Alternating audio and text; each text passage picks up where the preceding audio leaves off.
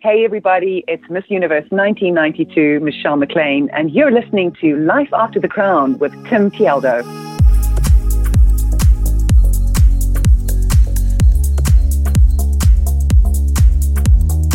Hey everybody, welcome to the Life After the Crown podcast, where each episode I bring you useful interviews with former pageant contestants, title holders, and women of influence who are now succeeding across many different industries in the real world.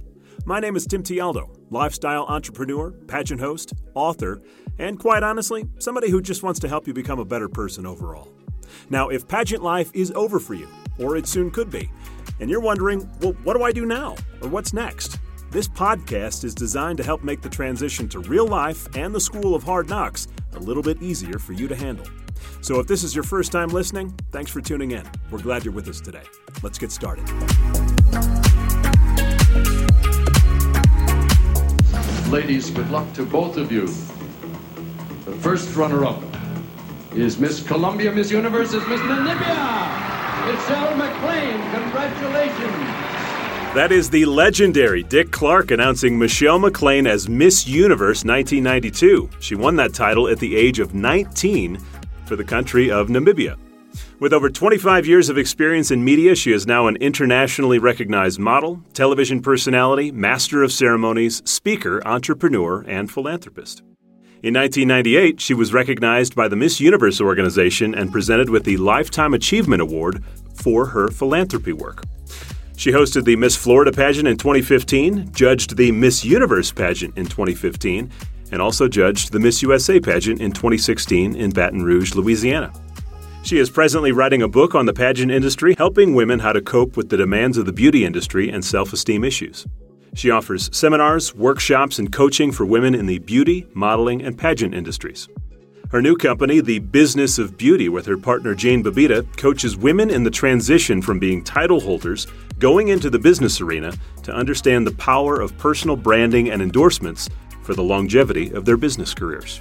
No doubt a stellar resume and a career full of accomplishments. Michelle McLean, welcome to the podcast. Thanks for being here. Thank you, Tim. It's a great honor. Yeah, well, gosh, you have done so much, not only in the pageant industry, but outside of it. But, I think it all started for you from what I read. At the age of 13, you began an international modeling career. Talk about kind of how that developed in your life. Right. So I was a real tomboy growing up in a country, obviously, you know, Namibia. It's in Southwest Africa. So real sort of rural farm. We didn't live on a farm, but, really basic.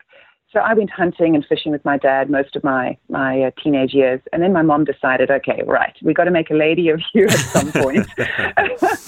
And she sent me to a finishing class that was being held in Namibia. It was someone from South Africa came to Namibia, and I entered this modeling course and won the whole course, the overall course.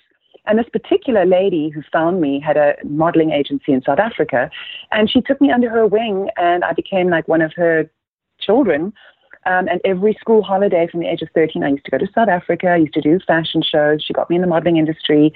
And then by the age of 14, I ended up in Spain, having a contract there in Madrid for 3 months. So I left school for a few months of the year, and then I went back and finished school, which was great. But that's really how I came into the modeling industry. And I imagine there's not many models from Namibia that are 6'2" tall, correct? Not 6 foot, but as you know, Lahani is married to Maroon 5. Yes, that's right. Lead singer. So we do have a history of, some potential really interesting celebrities. Yeah, no kidding. Well, I want to talk a little bit about Namibia. So tell us about the country that you're from, and I guess what pageants really meant in your home country as you were growing up. Well, Namibia was taken in as a republic or an annex of South Africa. It was way back in, the First World War. It was a German colony, and then they lost the war to Britain. So Britain took over and then kind of gave it to South Africa to look after. So we were always like this country that was just being looked after by South Africa. So we didn't really have much access to the world in terms of whether it was media or anything like that. I only got television when I was 10 years old in Namibia. That must have been in, 1987 or something like that, 1985. So the access to the rest of the world wasn't really there.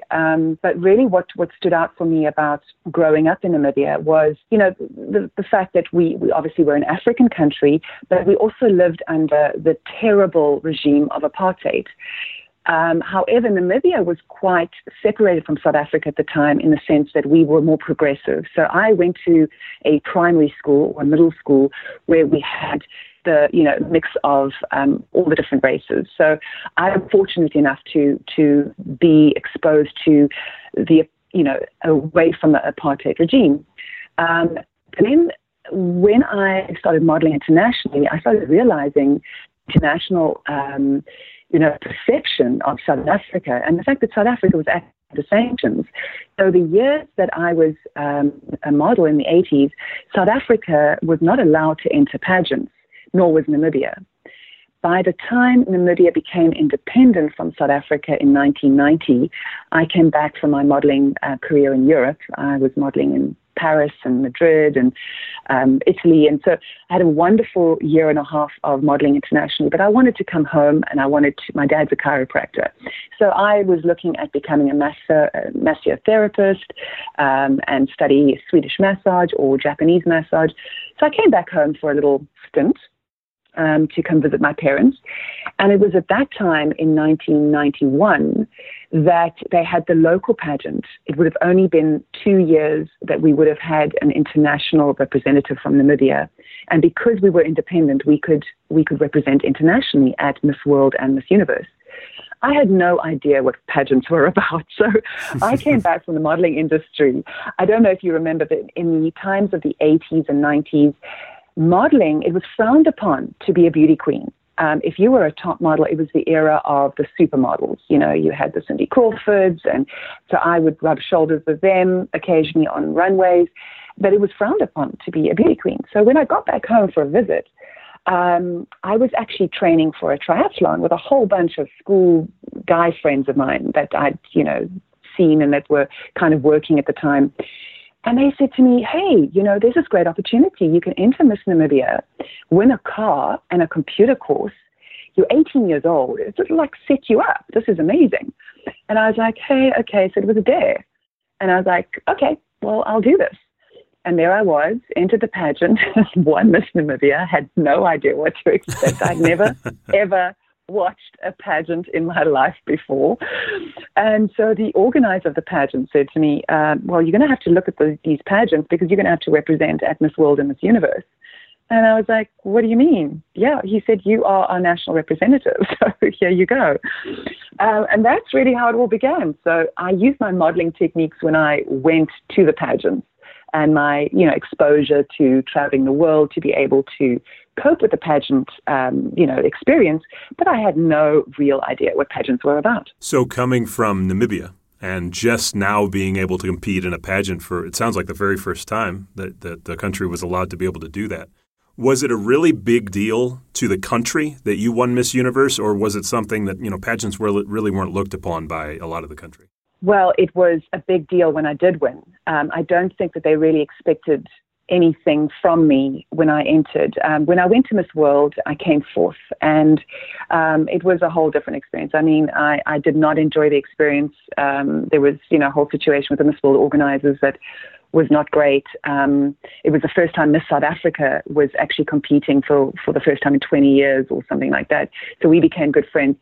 So after that experience, I didn't actually want to go to the Miss Universe pageant. And my director said to me, look, you've got a responsibility. So I went to Bangkok and I just thought, I'm just going to have a good time, make a lot of friends. I'm from a tiny country in Africa nobody can even pronounce. And it's 2 years independence, so nobody even knew where it was. They thought it was, in somewhere in South America. And so I just had a good time. But when I won, my parents, my father being a chiropractor, he had access to the community. We had people delivering, poor people coming to my parents' home delivering sheep and goats and pigs and firewood and anything that they could just to show a celebratory, to say, wow, Michelle did something great for the country. Oh, cool. But at that time, we didn't even have live television, so nobody knew that I'd won we didn't have the pageant that was, live in Namibia. So they then, the TV station, the local TV station then bought the rights and then showcased the pageant after that. So it was just really just out of the blue, I think, for everybody. And they didn't really understand what it meant for the country until the same year, Frank Fredericks won a silver medal at the Olympic Games that I was able to be at. So after 2 years of independence, Namibia was literally just put on the world map through Frank Fredericks winning the silver medal at the Olympics and, myself having this international title. So it was just amazing for Namibia. And I was able to secure the president, the founding president of Namibia, Dr. Sam Nujoma, to be the patron of the foundation, the Michelle McLean Children Trust, that I was then able to set up. I mean, how cool to be able to, go to Miss Universe as a small country that's just now able to compete in pageants. I guess I'm interested to know because if I talk to pageant contestants all across the United States right now, they grow up with that dream of, I want to be Miss USA, I want to be Miss Universe. You didn't grow up with that dream. So when you, just competed practically for the first time, had been doing some modeling and then go on against the entire world in a pageant and win, what was going through your head at that time of what that meant and what you were going to do with it? I think it firstly was a shock that I even got into the top 10 because I was a total dark horse. I mean, I was never even mentioned throughout the pageant process. I was the nice girl. I was the girl in the background. And I think because of my modeling background, well, I know that to be a fact. When I got onto that stage, I thought, all the scores are equal now. I've got nothing to lose.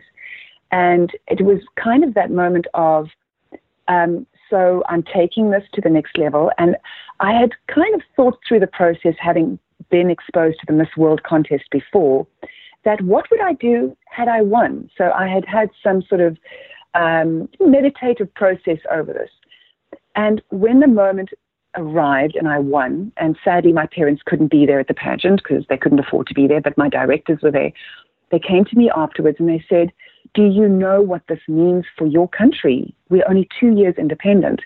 And when I got that kind of response, I realized the huge responsibility that I had and the huge opportunity that I had to do so much for the people in my country, because this was a platform I didn't only wasn't only able to use for myself, but I was able to use to promote one of the most beautiful locations and countries in the world.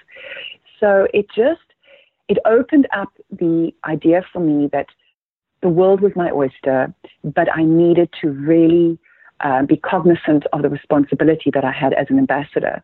And, it didn't come without its sort of negative sides in terms of, and I want to be very open and honest about this, nothing racist about it, but I was a white representative from a Black African country. Mm-hmm. And it was not an easy thing to deal with the media, especially my first press conference was after I won in Bangkok, was in New York. And they were wolves. I mean, they were just hounding me about this. You grew up in an apartheid system and now you're representing.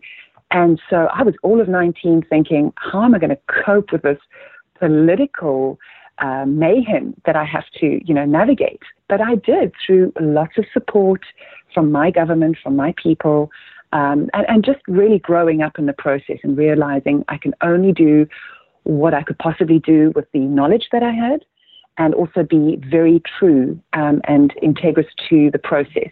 I was a white representative from a Black African country. I couldn't change that, but I did the best that I could. And I think through my foundation, I proved not only to my government and my people, but to the world that I kept my commitment. Well, I love the fact on how you approached it was, I think most girls win Miss Universe and they think about all the supermodeling opportunities and, the glitz and the glam of it. And your first thought was, how can I help people with what I've been given, establishing that foundation. I guess where does that come from for you? Because you established a primary school. I think it educates over 900 children a year. You seem to have you seem to have a real heart for children because you talked about it in your answer on stage at Miss Universe. Where does that come from? I grew up with parents that belong to, I don't know if it's very big in America, but it's the Round Table Group. And as I was saying, with the underprivileged people in our country that weren't offered the education that white people were. I was grown up in an environment where we always helped out those communities, whether building them homes or taking them to the ocean that they'd never seen. So I'd grown up in a very philanthropic family. And so my whole approach was, and I don't believe this to be everybody's path who decides to win a pageant. I don't think it's fair to say that every title holder in the world should be, have a passion or desire to help her community, although that would be nice. If her desire is to become an Oscar-winning actress, well, she can utilize her platform for whatever passion she has. But for me, it was intrinsic. I realized I had a huge opportunity with a country that was very unknown. I could become this world ambassador and certainly uplift the people that had just decades of not being in a position where they were properly educated and given the opportunities that other people were given. So it was just self-evident to me. It just seemed like, and obviously coming from a family, my dad's a chiropractor, so helping people, his whole life, it was just part of my process, I guess. And I have to say, also having had the opportunity of meeting Mandela during my year, I actually met him at the Olympic Games when Frank Fredericks won. That really spurred me on as well because he took me under his wing and he called me my sister of Africa, and I'm so proud of you that you won this title. He wasn't inaugurated as president of South Africa at that point. It was in 1992. He was only inaugurated in 1994. And it was just what an inspiration to meet him. And he said, I've also started my foundation, the Nelson Mandela Children's Foundation. And together we are going to do great things in Africa. And it was people like that I met along the way that just speared, this process of having a foundation in Namibia. Well, I know you do a lot of philanthropic work down there in South Africa. I guess at what point did you decide I want to move to America because you and your family now live in Florida? That's correct. Well, I had a few stints of living in America. Actually, the first 4 years of my life, I lived in Davenport, Iowa, of all places. I would have never, ever thought that. My dad got a rugby scholarship, and that's where he studied chiropractic at Palmer College, the founding college. Okay. So that's the first 4 years of my life. Then we went back to Namibia. Then when I won Miss Universe, I lived in Los Angeles for 3 years. And then having gone back to South Africa, started my TV career and various other businesses, I got divorced and met my present husband, Gary Bailey, who's a former Manchester United goalkeeper. And he'd also had a very long career. After playing in England, he spent the next sort of 25, 30 years doing TV work in South Africa. And we met at a time when we were just both of our kids were adult children. They were about to study overseas. And many people in Southern Africa will, relate to this experience where the kids go and they study, whether it's in England, Australia, or America, and they hardly ever have access to their kids again. So our idea was to move with the children, adult children, to America where they all could study, and we would start new careers here, which seemed very simplistic at the time and lovely, but it definitely had its challenges. My husband in his 50s, me in my 40s, to start our careers all over again. The competitive environment, as you well know, in America, even with our titles, it's been challenging, but absolutely wonderful and well worth it. Well, I know you two do a lot together professionally. I believe you give some keynote speeches. Talk about how you two have kind of developed your business. Yes, well, we, having had the background of television, both of us, for 25 years, he did sports commentary, I've done lifestyle TV shows, from fixing homes right through to e-commerce to travel documentaries. When we got to the States, we thought, we'd both been motivational speakers over the years, but Gary and I thought there's a very unique opportunity for both of us to speak together. So we utilized the talk that we had, Success Under Pressure, where Gary over the years has developed quite a lot of research on the stress hormones and how one can utilize the hormones within the body through certain techniques to be able to lower your adrenaline and cortisol, so it reduces your stress. It's nothing new, and there's no new science. It's just that it's become more and more prominent that, hormones help you deal with stress and pressure. So we thought this is novel. Gary and I will go out in the marketplace, and we're a husband and wife team, and we've practiced these techniques. We know it works for us. But boy, were we hugely surprised at the competitive nature of the speaking industry. I mean, it's just like, this to be true, Tim. Everybody is a speaker. Mm-hmm. Oh my gosh, everybody. Everybody. And then we realized we were hitting a kind of a wall where, being two speakers on stage together, we actually were a little bit, too much for people to take in, too much celebrity, husband and wife aspect. So after working together for about 2 years, we decided in the last few months for me to separate and to rather focus on, being able to go into women's leadership groups and to training young women and young men in the pageant industry to cope with stress and pressure in a niche that I really understand. Now Gary's doing a lot of TV commentary, and I've moved into doing a lot more of the motivational stuff. Yeah, well, let's talk a little bit about your career now. And in studying you and learning about you, you and I have a lot of professional pursuits in common. We're TV hosts. We've done emceeing for events and pageants, and I know you do a lot of, in particular, Master of Ceremonies for Fortune 500 companies. Just a couple for those of you listening: Puma, Levi Strauss, Volvo, Ford Motor Company, YouTube, MTV. I mean, that list keeps going on and on. How did you get into that side of the career? Because, emceeing, from my standpoint, I mean, it's something that you just don't start out doing. It's something that you kind of fall into through other pursuits.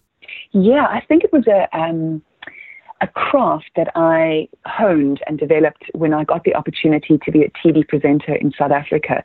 In South Africa, Gary and I, with our titles, him a former Manchester United player and myself a former Miss Universe, we were big fish in a small pond. So having had the television opportunity as a platform, we were asked to MC many different functions. And that's when I fell into doing more MC work and really is something crafted over the years and really enjoy, which I'd love to do here in the United States. I'd love to do more of it, especially in the pageant industry. I think we could arrange that. Well, that sounds good. That sounds good. It's really fun. Some people find public speaking, to be very daunting. For me, it's, I love interacting with people and the different kinds of, it's always a different job, right? So you've always got a different client. There's always a different atmosphere and a different audience, which is fun. It's great. It's exhilarating. So one particular gig that I read about, it had to be cool to do, was being a keynote speaker and MC at what's called the Opera at the Pyramids in Cairo, Egypt. Talk about that unique event. Wow, it was truly a fantastic opportunity. I had been working in Egypt on and off being a TV presenter because one of our stations in South Africa used to be broadcast in Egypt. That was one of the networks we had. So I would make a few trips and do a few publicist appearances. Then I got married to my first husband, and I was offered this wonderful honeymoon traveling throughout Egypt, from Luxor to Cairo to Abu Simbel.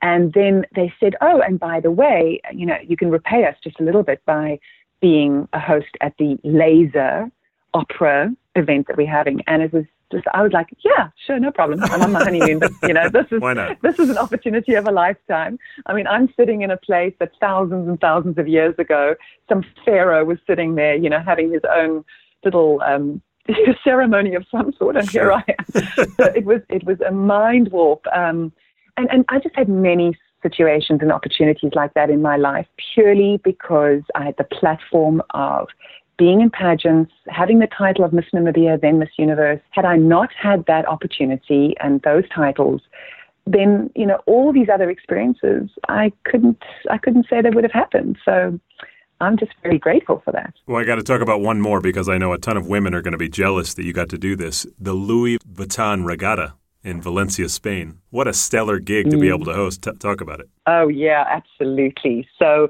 I was friends with people that did a lot of sailing in South Africa, and they were the hosts or organizers for the International Louis Vuitton Regatta in Europe, which happens every year. And Oracle is one of the American teams that, always wins. Larry always wins. And he won that year. emceed for 2 years. Very unique event because I was pretty much the only woman after weeks that these guys had been on the ocean.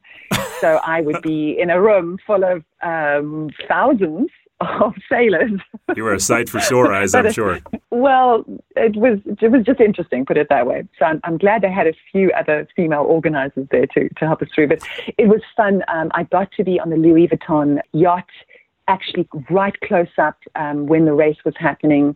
I not only got to do that, but I got to have champagne with, the owner of Louis Vuitton, and I still have handbags in my closet, that were given to me as gifts. Just that experience was lovely to be up close and personal. And I guess that is, it sounds so glamorous, and it is so glamorous, and all these opportunities have led to other opportunities. So meeting the Louis Vuitton owners led to many other opportunities as well around the world. Well, and kind of going back to what we were talking about with your current husband, you do motivational speaking as well as emceeing. And I know that one of your talks is about really your experience as a former Miss Universe. So can you kind of tell everybody listening, what is your message when you go out and speak to women right now? Well, really the message is to title holders and to, aspiring title holders that really it is important to maximize and to utilize the opportunities that you have in the pageant industry or the beauty industry, whether you're a model or a title holder, because this is a unique platform. And not only to see it for what it is during your year and your responsibilities during your year or your, philanthropy work you can do, but to really utilize this to craft your future career. Because there's so many opportunities out there, whether it's personal branding, whether it's, utilizing your contacts as I did through the Louis Vuitton or whatever person I met in the world, whether it was Mandela, and I could name hundreds of others, the reason why I got all the work that I got and still in the pageant industry today. So really the message that I give, I do two keynote talks, and one is about the history of pageants because it's always been very interesting to me, and I wanted to chat to you about this, Tim. Maybe Sure. We could do like a BBC style or a CNN style documentary. I'd love to travel the world and get to know more about the history of beauty in different cultures because it has always been there. There's always been the celebration of beauty and pageantry. And that's why for me, it's a little bit, I'm looking at this whole Me Too moment. I'm going, why is there a crossover from a personal campaign that somebody might have, a personal experience about, being demeaned as a beautiful woman or whatever it might be, but to go back to the fact that pageants have always existed in history, and that's one of the talks that I give. I like to give the history of different pageants around the world, and specifically if I'm, say, for instance, in China, I will do sort of background on the history of beauty and what it's meant to a culture, and then bring in the perspective of what beauty means to the modern world right now, and give an overview of how positive it is that women can be in the beauty industry, how many jobs can be created, how many opportunities women have within the industry. I mean, it's a $445 billion industry, and it's growing at 7% a year. We're in the most exciting industry in the world. So that's one of my talks. And then the other talk that I give is mostly about self-esteem and looking at the aspects of the beauty industry, which is very real, is that for many people in the modern world, beauty has stigmatized women to be a certain height, a certain weight, a certain, in certain cultures you have to have, bigger breasts or smaller waist or whatever it might be. But to look at it from the perspective of we have to look at it in a modern sense and reassess how we approach it as women in a positive way, because there are so many positives to it. Well, I'm stunned that you said that, because I literally had been thinking about a documentary really talking about the evolution of pageants over the years, because, modern day pageants are a lot different than they used to be. And it's so interesting that you said that. So I'll tell you what, I can put together the production company and kind of the production, help me find the funding, and I am 100% on board to go travel the world and do that with you. I think it would be a lot of fun to put it on something like Netflix for people to see. Absolutely. That would be one of my greatest sort of bucket list things to do. I say we figure it out. I think we could. I'm sure there's plenty of people in the beauty industry who would fund it. Okay. Well, we'll talk after the podcast and see what maybe we can come up with. Let's talk a little bit about your philanthropy work, because in 1992, of course, the year that you won Miss Universe, you established what you talked about earlier, the Michelle McLean Children Trust. Now, you've run hundreds of projects over 26 years. But what I found really interesting is you've also done 10 projects for celebrities like Angelina Jolie and Brad Pitt. Talk about what those projects have accomplished and how you were able to partner with these celebrities. Well, it was quite by chance, because they came to Namibia to get away from the rest of the world to have their baby, Shiloh. And being so close to my government over the many years, I've worked with the Ministry of Tourism, the Ministry of Health, the Ministry of Education. And the Ministry of Tourism actually came to me and said, we are looking after safeguarding Angelina and Brad to have their baby in Namibia. They would like to give the funding that they make from the PR after having the baby, because the media would pay huge money, apparently more money than any other celebrity in the world. And they want to give some of this funding back to the communities in Namibia, but they needed to find a partner to do it. So I was obviously just over the moon about this. I jumped at the opportunity, and together we developed. I needed to know from them what their wish list was. What was it that they wanted to identify? And Angelina was very specific about helping with clinics in very rural areas. So that was one of our 10 projects where we went in and we assisted the Ministry of Health in terms of upgrading certain rural clinics. Some of these clinics literally were like under trees. Then one of the other projects was one of my favorite projects that the founding president, Dr. Sam Nujoma, got involved with, is there were so many children that missed out on the opportunity to go to school because they lived so far and remotely from the schools in farm areas and rural areas. So, it would take them, if it's, I don't know what the same distance would be, but like 10 kilometers a day to walk to school and back. It would take up half a day or more than half a day to actually get to school and back, when their families found it more important that they would come and be herders of the goats and the sheep. So they would keep the kids back, at least three days of the week of school to do their chores and not get to school. So what we did was we got rough terrain bicycles that we donated to some of these schools up north in Namibia, the most rural area, to give to the children that lived the furthest away from the school. And that way they could get to school faster and could get there and back and do their chores.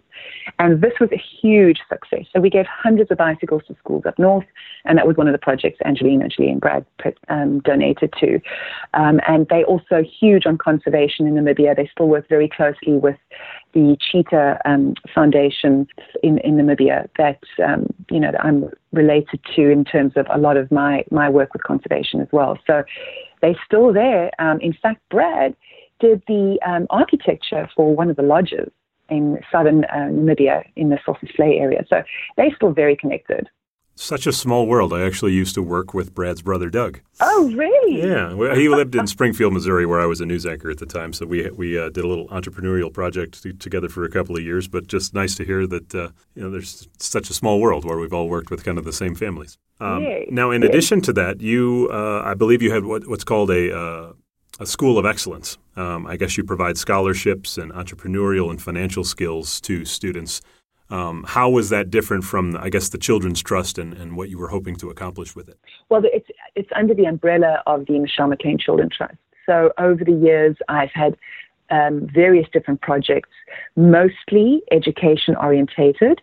And that was one of the, besides having the school, the actual school that I built for the Ministry of Education in Namibia for 1,000 children, which is built in 2000 and it still is running today. I still go back and visit and help them with funding for the school. The School of Excellence was really established as, one would say here in America, we call it bursaries in Southern Africa, but you have like scholarships, and we would identify children that would we would not be usually found in very rural areas to be because they don't have access to great schooling or great opportunities. We found them and gave them scholarships, whether it was in the medical field. One of the big things that the president of my country has always pushed is veterinary skills, because we have a large community, obviously, in the commercial environment in farming. So we would give out many scholarships like that. But the Children Trust also branched out into working with the late Professor Chris Barnard, the first heart surgeon in the world. And we had, because there's a huge situation of heart defects in Namibia due to a genetic background, we saw about 36 children over the years have heart operations that led literally to the opportunity to live a full and healthy life. So we've done, and besides, we have, hundreds of other projects. One of them is always the winter months. We give blankets, food, and clothes to rural areas. I've worked with the ministries throughout Namibia to make sure that we, cater for most communities. And then you're also an ambassador for UNICEF, I believe, for the SOS Children's Villages in Southern Africa, which you worked on with Archbishop Emeritus Desmond Tutu. Correct. Talk about. I mean, he's legendary. Talk a little bit about working with him. Well, besides having the great honor of meeting Mandela, having contact with Mandela, and him being a huge inspiration for my foundation.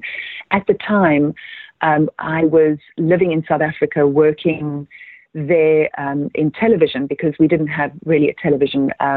We didn't have television opportunities in Namibia. So I'd fly back and forth, do my projects in Namibia. I mean, it's only a 2-hour flight, like from here to New York, from Miami to New York. So when I lived in South Africa, I then got involved with the SOS Children's Villages, met the wonderful Bishop Tutu, and he was obviously the founder of the Truth and Reconciliation Committee that oversaw all the trials after the apartheid regime was abolished.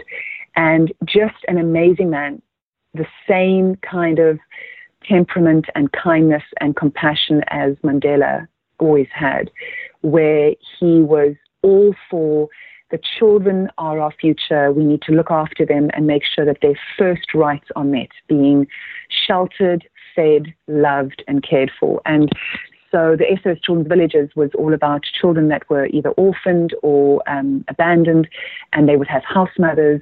And so I saw 1 or 2 SOS Children's Villages with him being built in South Africa, and then one in Swaziland as well, which is one of those countries within South Africa, but it's separate, it's independent.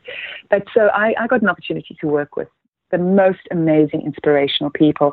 They really taught me the true word, the true meaning of compassion, without any of those fears and the hatred brought through, that a lot of people could feel in situations where they've been, they've been not given the opportunities that other people have. So, wow, just mind-blowing. Yeah, I mean, gosh, you've done so much. So with the Children's Trust, I guess what's your goal with it from this point out? I mean, would you like to see, maybe more women here in the pageant industry in America get involved in doing philanthropy work like that outside of, what they do with pageants? Yes, as I said before, I really think it needs to be something that's intrinsic in a woman. Not everybody is there to be a philanthropist and start a foundation like I did.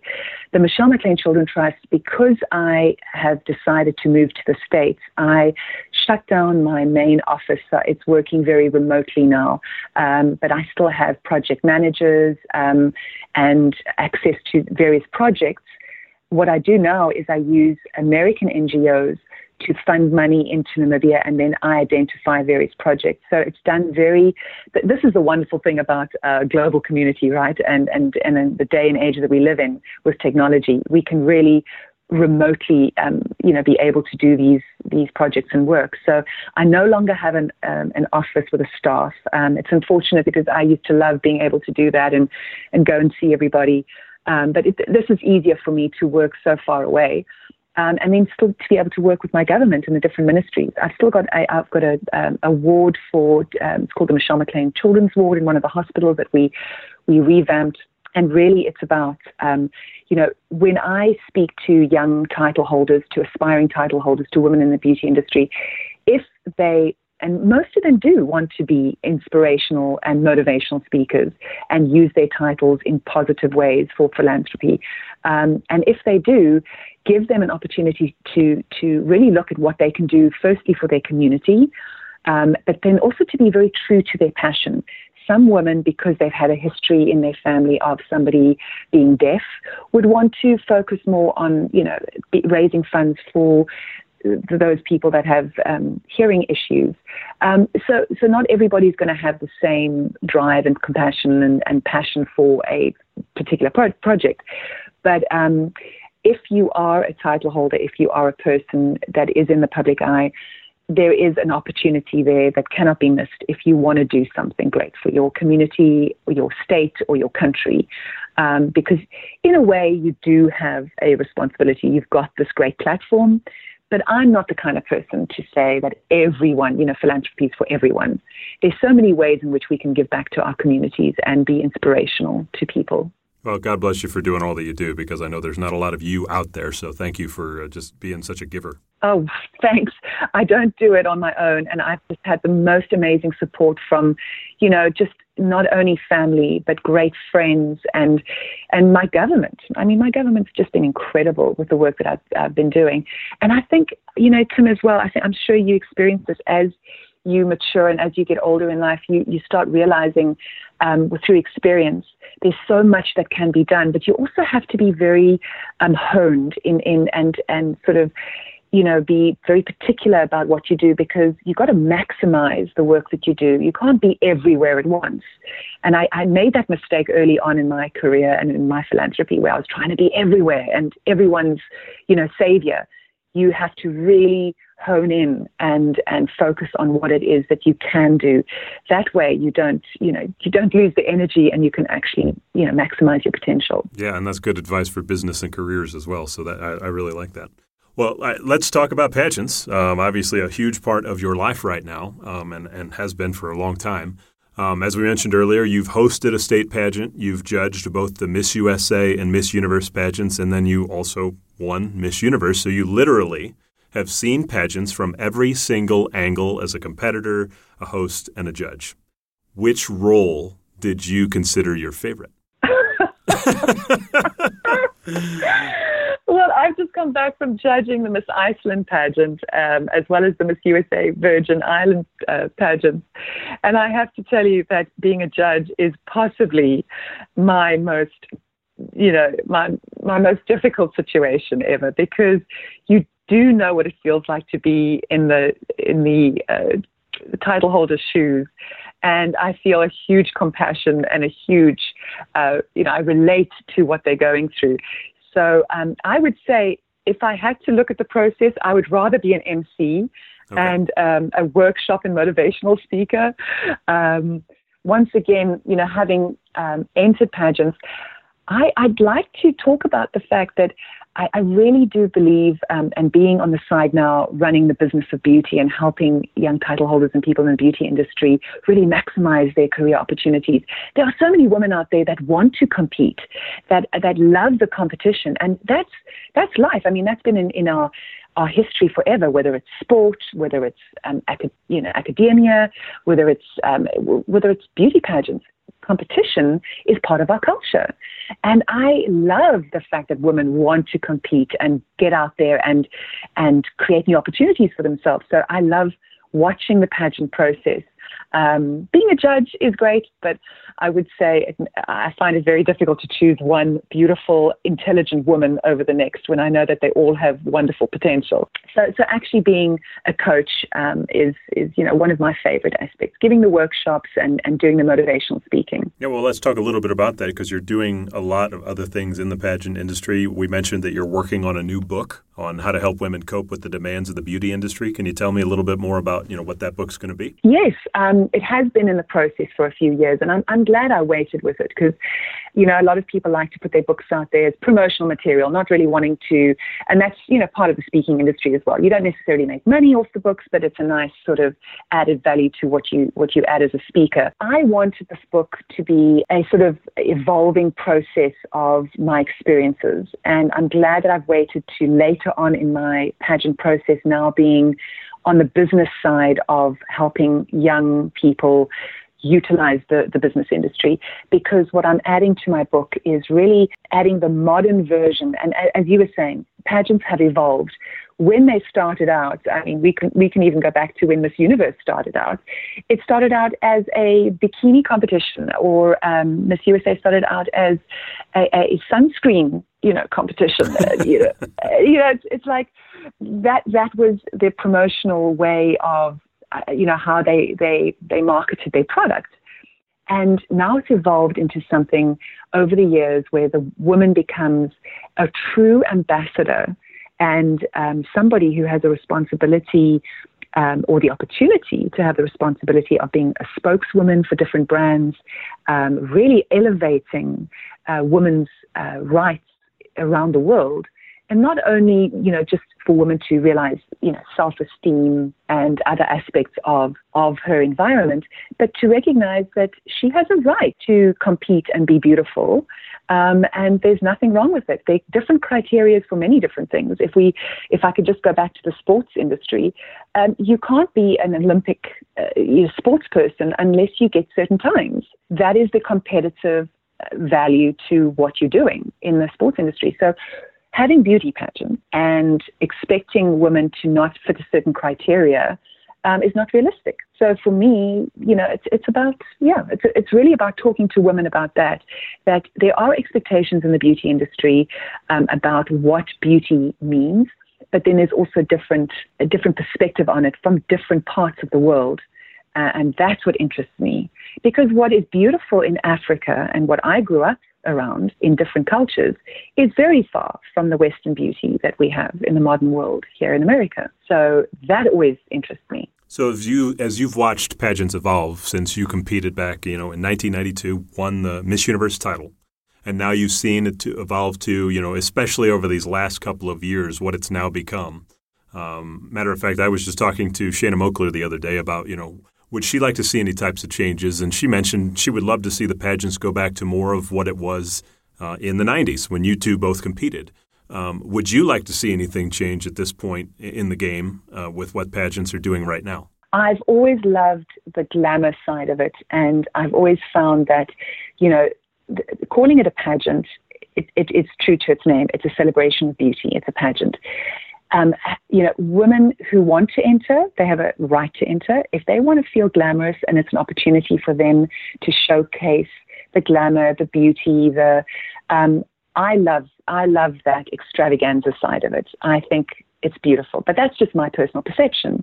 But I also understand the power that one has when you have that opportunity to win a title like that.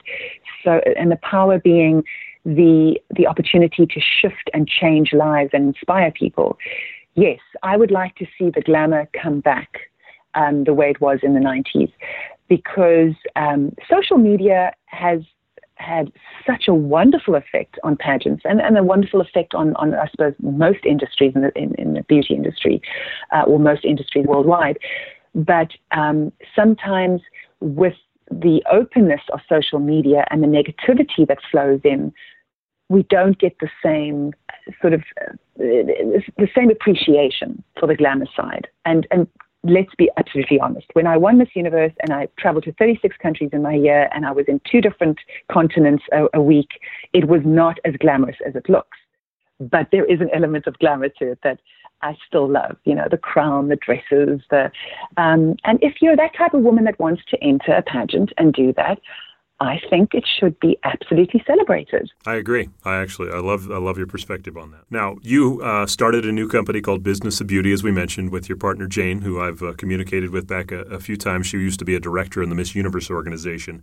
And that business, from what she tells me and from what you've explained to me, I think we have a lot in common. The reason I created this podcast sounds like kind of the reason you guys created that business, is that we're trying to help girls transition from pageant life into the real world. Talk about it. Absolutely. It's talking about, when Jane and I worked together and she was traveling with me on various occasions, and we only met up again 10 years later, we realized that we've always had the same passion we love the industry And we also love the fact that if a woman comes along, or whoever competes in a title, no matter, what the competition is, and we love not only the Miss Universe organization, because I'm a former Miss Universe, but the different pageant systems around the world offer so many different opportunities for people.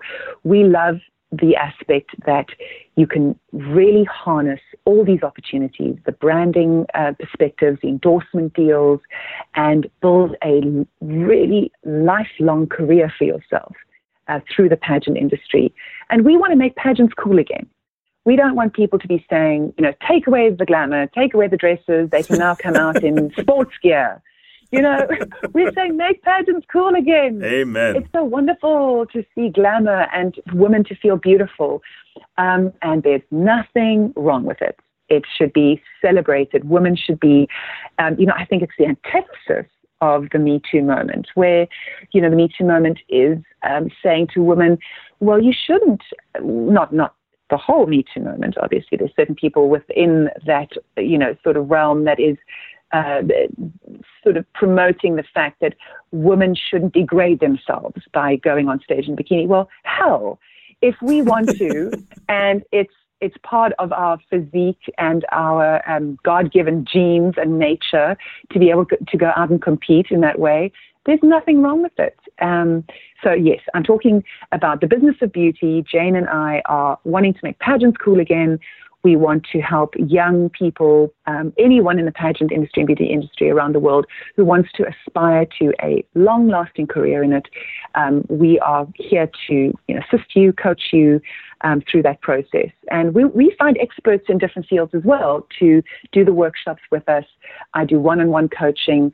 But and Tim, it would be great to have you along as well, because I think the perspective from a man in the beauty industry is so powerful when a man says to women, hey, it's great to be celebrated. And you've always done that from a wonderful, respectful perspective, celebrating beauty. That is, wonderful. And I think, also men should be appreciated for the fact that men are visual creatures.